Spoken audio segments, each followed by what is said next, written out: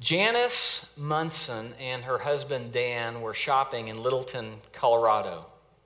And as they were driving around that small community, they came behind a silver minivan that was going unusually slow. First, they were frustrated, but then they became concerned when this minivan swerved onto the shoulder. And after swerving onto the shoulder, this van swerved the other direction into the lane of oncoming traffic. And there were cars in the distance that were headed their way, and this van was in the wrong lane. And so Dan and Janice, they didn't know what to do. And the car was moving so slow, they pulled beside it and looked into the window, and the driver seemed to be asleep. Well, they began to panic. Dan, who was driving, he turned on his flashers, and he started blinking his headlights and trying to get the attention of these cars that would be coming soon and would hit this van head on. But Janice, in a moment of just pure instinct and adrenaline, she jumped out of the car because it was moving slowly. She opened the door, jumped out, and ran beside this minivan. And she banged on the window and yelled.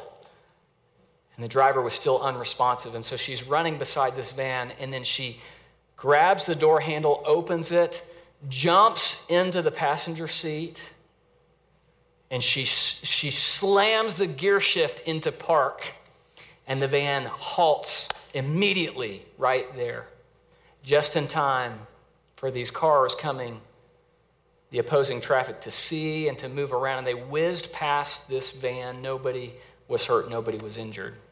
Janice learned later that the driver was a diabetic and was suffering from insulin shock. There were other people in the car, and they were all in danger. And she did something extraordinary. Janice Munson and her husband Dan, they were heroes that day. Now, I don't know about you. I have never done that. I've never jumped into a moving car and put it in park and saved a family's lives. I've never pulled anybody out of a burning building. But when I hear a story like that, I kind of want to, you know? And I think, you know, part of us, we wonder, what would I do if I was in that situation? Would I do something like that? And I find myself thinking, I want to live in such a way that I do something extraordinary, right? Like Janice Munson that day. Now, for us as believers in Christ, we all have that desire to be extraordinary, but it's a little bit different, right? We might say it this way.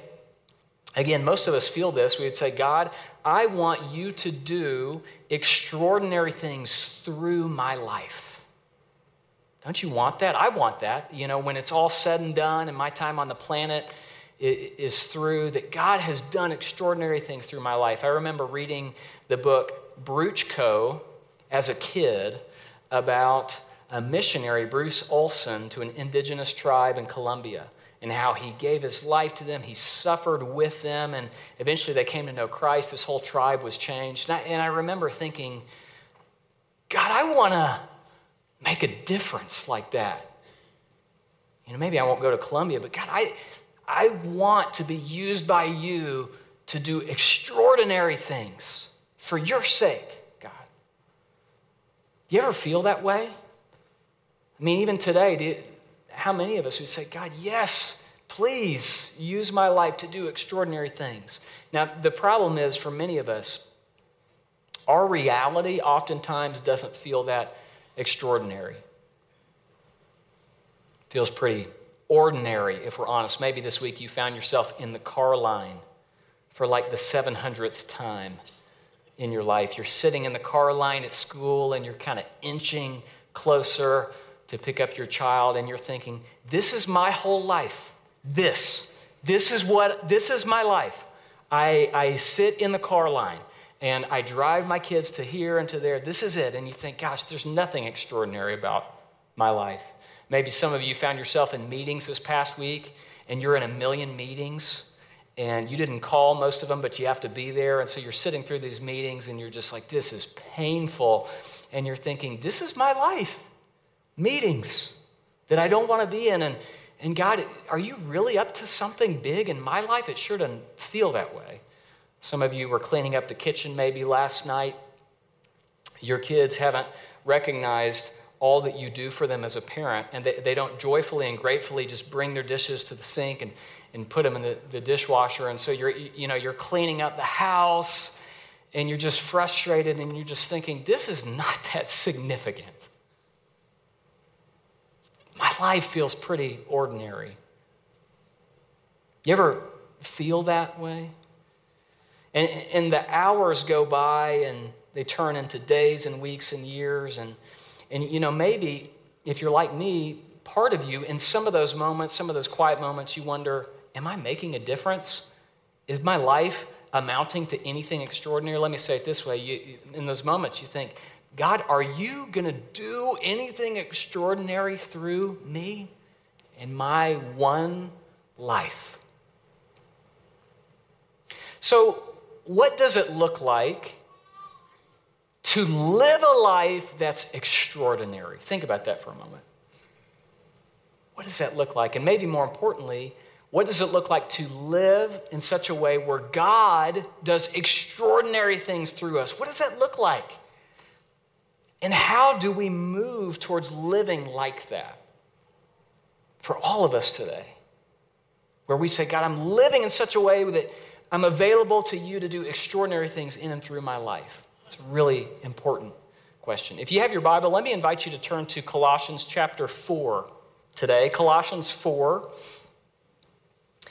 We've been exploring Paul's letter to the Colossians, and he's been making the case that Jesus is supreme, that Jesus is greater than everything. He's greater than creation. He's greater than even new creation, all the believers who come to faith in Christ. That Jesus is greater than the law and religious rules. He's greater than sin. And then Paul, he urges these believers to live rooted in the reality of who Jesus is, to respond to who they are in him, their identity, by putting on the clothes of compassion and kindness and humility, to be a counterculture to the familial and social expectations put on them. And then Paul, we get to chapter 4, and he draws the letter to a close, but he does it in a fascinating way. Join with me as I read verse 2, begin in verse 2 of Colossians 4. Paul, he says, devote yourselves to prayer, being watchful and thankful. Now this word for devote, it means to make it your deliberate purpose. Give it constant attention. Give prayer your constant attention. Now, the reason why we're commanded to do this is because this is not our default mode.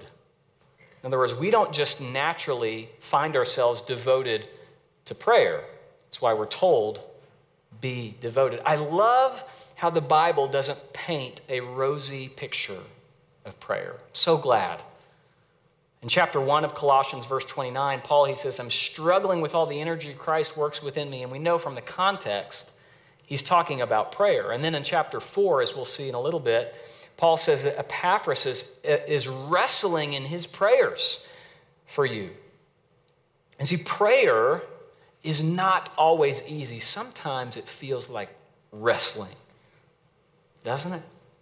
And so Paul, he says, devote yourselves. Give this constant attention. And then he gives two qualities that are to describe the way we pray. Devote yourselves to prayer, being watchful and thankful.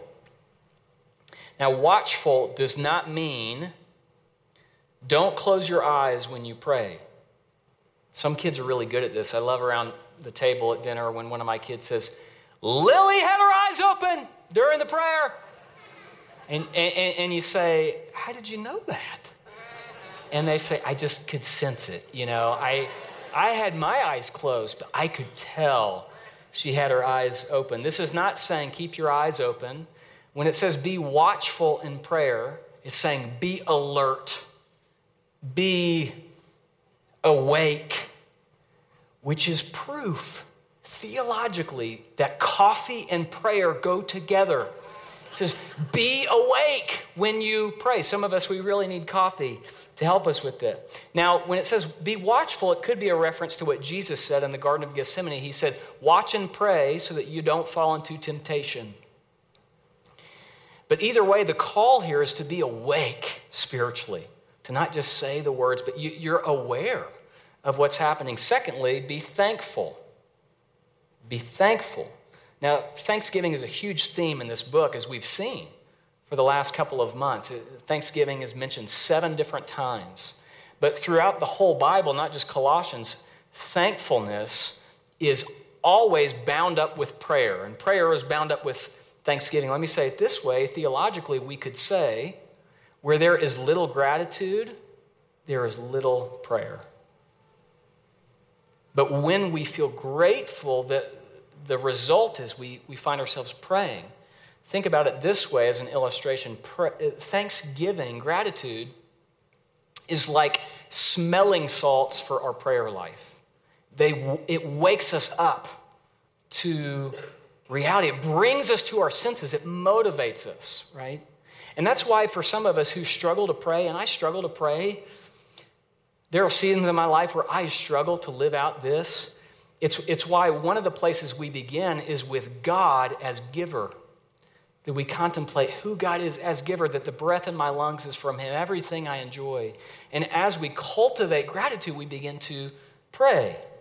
There's a connection there. And then Paul, he shifts and he gives a specific prayer request. He says, pray for us too.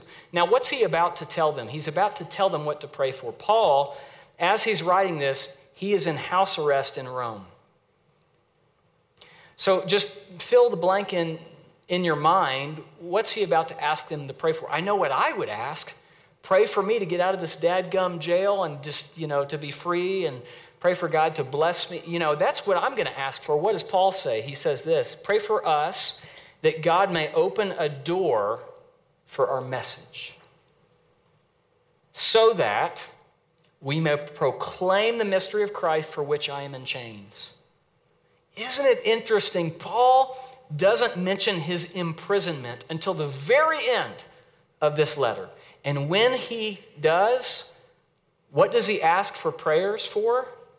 That a door would be opened, not to his jail cell, but a door opened for the gospel to go out. And then he prays this. He says, pray that I proclaim it clearly as I should. That was Paul's heart.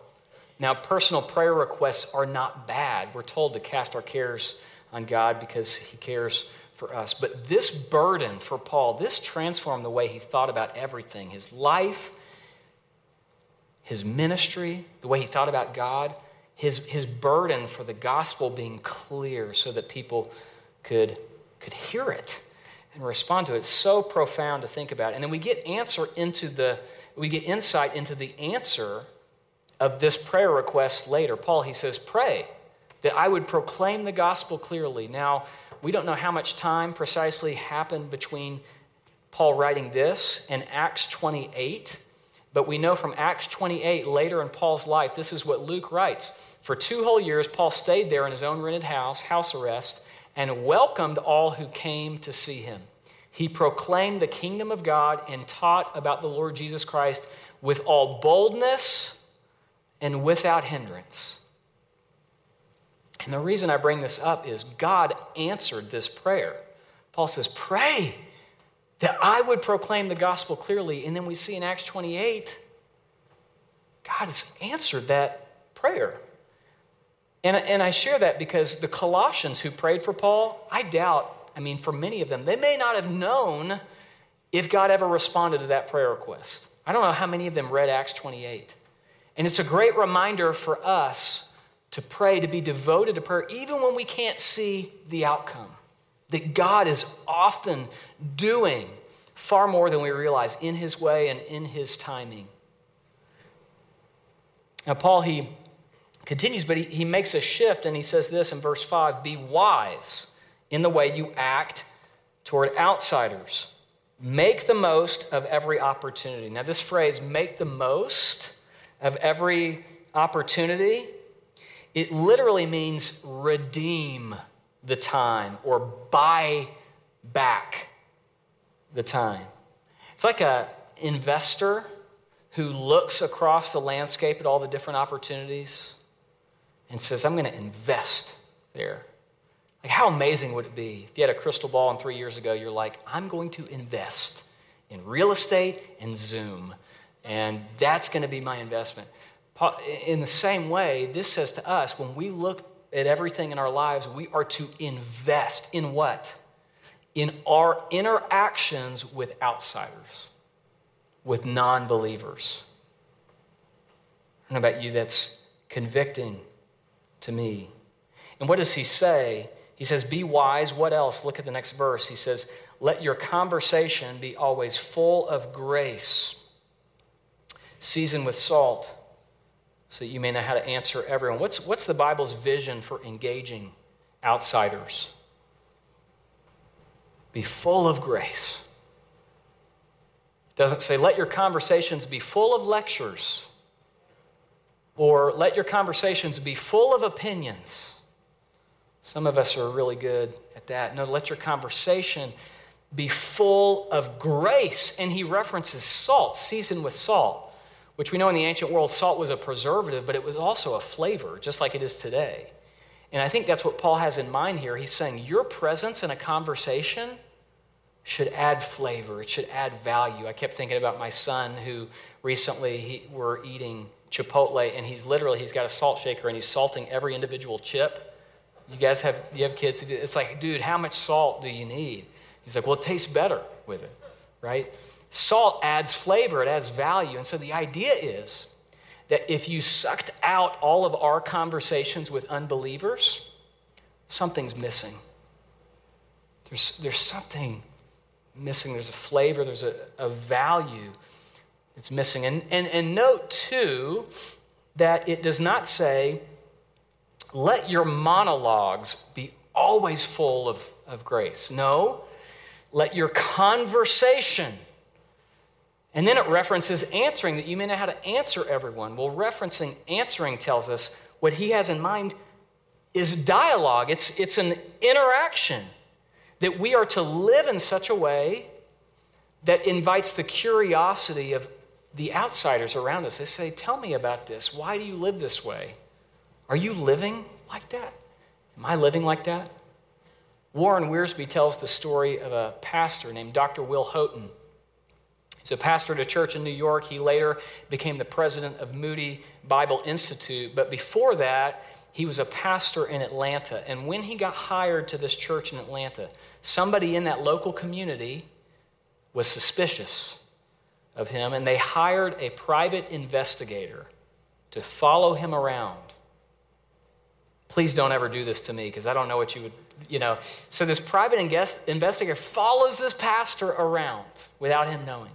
And then after a few weeks, the private investigator reports back to the person who hired him and said, I can confirm that Dr. Will Houghton's life matches his preaching. And the story goes that because of that, the man who hired the private investigator became a Christian. He put his faith in Jesus. He says, there's something real here. See, that's Paul's heart. That's God's heart for us, that we are to live in such a way that outsiders see it, and they see the wisdom and the grace, and they're curious, and they ask, and they want to know more, and they experience life in Jesus. Now, Paul, he continues, and he shifts from final instructions to final greetings. He mentions a bunch of people, as the cool kids would say. He has a lot of mentions. He tags people, so to speak. It's like he's saying at and all these people. And I want you to look at this with me and notice the number of people that Paul mentions. And we're going to talk about why. He says, Tychicus will tell you all of the news about me. He is a dear brother, a faithful minister, and fellow servant in the Lord. He is coming with Onesimus, and Onesimus was a slave, former slave, who we learned about in Philemon, our faithful and dear brother, who is one of you. My fellow prisoner Aristarchus sends you his greetings, as does Mark, the cousin of Barnabas. Jesus, who is also called Justus, also sends greetings. These are the only Jews among my co-workers for the kingdom of God, and they have proved a comfort to me. Epaphras, who is one of you and a servant of Christ Jesus, sends greetings. He is always wrestling in prayer for you that you may stand firm in all the will of God, mature and fully assured. I vouch for him that he is working hard for you and for those at Laodicea and Hierapolis, which, by the way, those three cities, Colossae, Hierapolis, Laodicea, that's kind of the Tri-City region that Paul has in mind when he's writing this letter. After, now let's see, he says, our dear friend Luke, verse 14, the doctor and Demas send greetings. Give my greetings to the brothers and sisters at Laodicea and to Nympha and the church in her house. It's interesting to think about. This was written 200 years before there was ever a church building. You know, I mean, the church, our roots as Christians is house churches. This is how the church exploded. Doesn't mean that buildings are bad, but it's great to remember that the church existed way before there were buildings. And buildings can help us, but they can also distract us from our mission and from remembering what it's really about. Verse 16 says, after this letter's been read to you, see that it's read in the church of the Laodiceans, and that you in turn read the letter from Laodicea. That was probably Ephesians. It could have been a lost letter. And then verse 17, he says, tell Archippus, see to it that you complete the ministry you have received in the Lord. I, Paul, write this greeting in my own hand. Remember my chains. Grace be with you. Now, the most common word in all these verses that we read is the word greetings. It appears 8 times. Now, what does that tell us? What does that tell us in the inclusion of all of these people in this chapter? It tells us that what we're looking at when we study Colossians is not an encyclopedia of theology. It's a letter written by specific people to specific people who are connected through Christ and who love each other now. The fact that this is in our scriptures, because some of us, we get to this part of the chapter and we just skip it because it's like, oh, there's nothing. You know, the fact that this is in our scriptures, what does that mean? What does that tell us? That the end of a powerhouse of a letter in the New Testament. I mean, Colossians has some of the highest Christology of any book in the New Testament. And the end of it is the naming of 10 names. What does that tell us? What does that tell us about ministry? What does that tell us about God? It tells us that it's all about people and relationships. It's all about people. And theology, which is a lot of what we talked about, who God is, who we are, theology, if it's right, theology always finds a way towards being expressed in relationships, into people, or we're missing it. Now, when you look at these verses, a couple things jump out that I want to point out to you. First, the diversity of the people that Paul mentions. You just look at these 10 people. You have diversity in their gender, men and women. Most of them are men, but Nympha, we believe, was a woman. They're diverse racially, Jews and Gentiles. Aristarchus, Mark, and Jesus Justus were Jews. The rest were Gentiles. They're diverse professionally. I mean, these people are prisoners, slaves, ministers, doctors, and they had other jobs as well. They're diverse socioeconomically, rich and poor. Many of them are on the margins of society.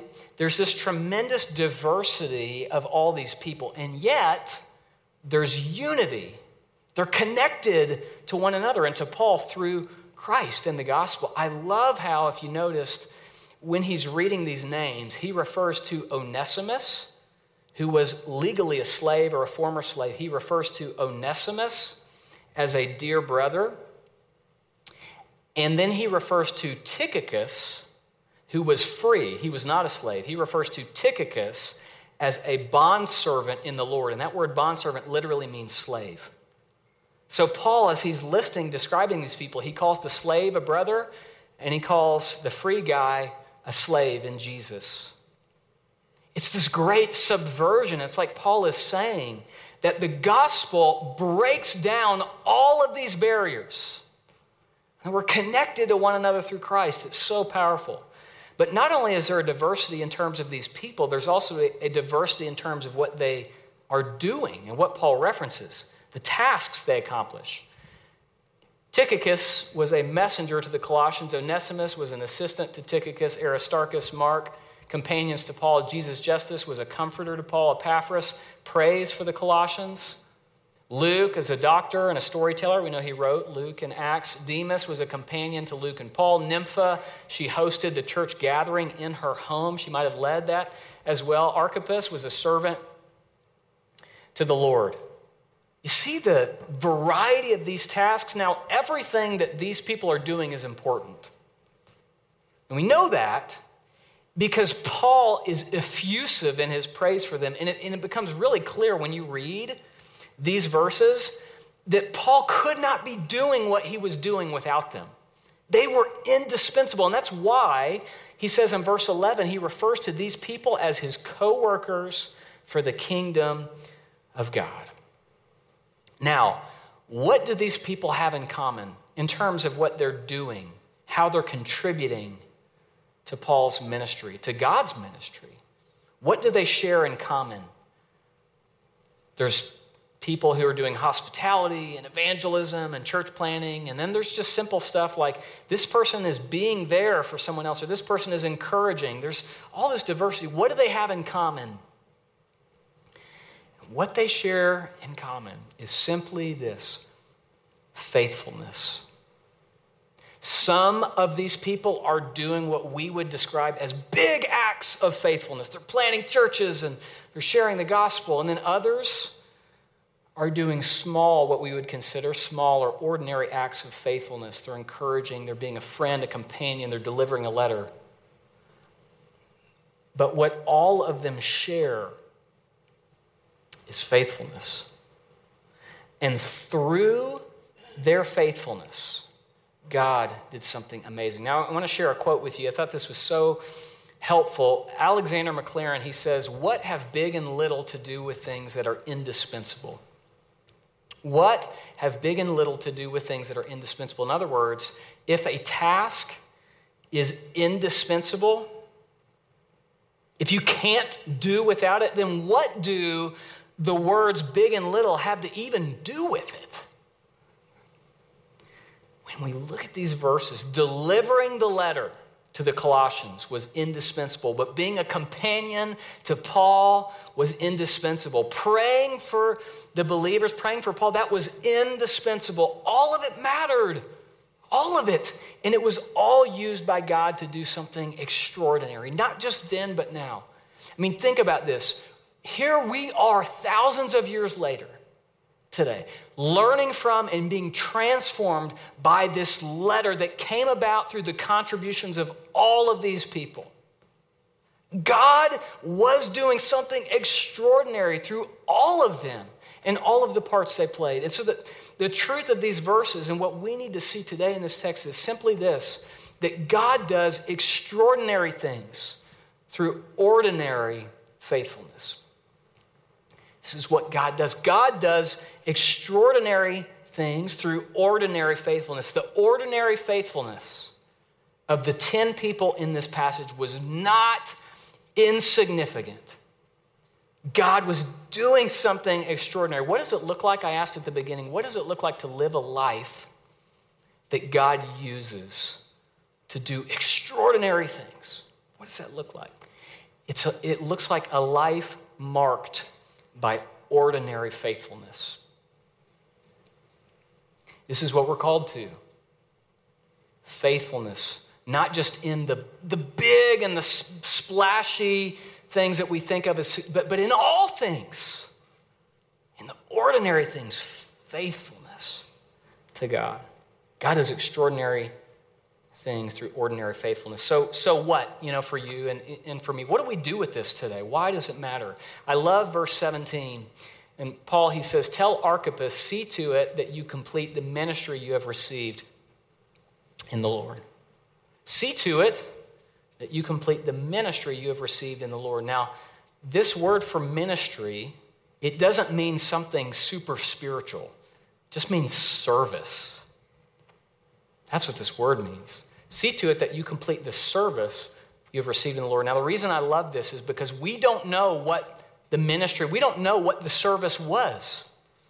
What did Archippus receive in the Lord? We have no idea. But clearly, from Paul's theology, it could have been anything. I mean, it could have been pastor a church, but it also could have been sharing the gospel. It could have been being a companion and comforting and encouraging. It could have been anything. And so let me ask you today, what is the ministry that you have received in the Lord, you personally? What is it? I'm going to give you 2 hints that might help as you try to discern the answer to that question. First of all, it's something you've received. In other words, it's in line with your gifts, with your opportunities you have. And then secondly, it's about people. It's about people. That's what God's heart is for. In all ministry service in the New Testament, it has the aim of coming alongside and helping people become who God wants them to be, who God's called them to be. What is it for you? So here's the question that maybe you just write on a note card and you put on your dashboard or in your Bible this week, and you think about, what opportunities for ordinary faithfulness are in front of me? I want to encourage you to just consider that question. What opportunities for ordinary faithfulness are in front of me? Is it praying like Epaphras? Is it being a comfort to someone else like Jesus Justus? Is it delivering the news of the gospel to somebody like Tychicus? Or is it something totally different? What is it for you? Where God has you, where is he inviting you to step into opportunities for ordinary faithfulness? And let me just say this as we wrap up. Do not diminish your ordinary faithfulness. Do not diminish your ordinary faithfulness. These men and women, these 10 people, they had no idea that their names would be recorded in Scripture and that thousands of years later, in Johnson City, Tennessee, we would be gathering and talking about and learning from their example. They had no idea. And similarly, you have no idea what God can do through your ordinary faithfulness. You have no idea. Do not diminish what God can do, extraordinary things, what God can do through your ordinary faithfulness. And let me say this too, that wherever you are today in your journey of faith, your relationship with Christ, where you are today is a result of someone else leaning into ordinary faithfulness. None of us in here today are where we are because we got here on our own. We are here because people, men and women over the years, have invested, have loved, have stepped into moments to be faithful to God, and we are the recipient of that. I don't remember a lot good about middle school. It was a terrible time in my life, but I remember Don Gagnier.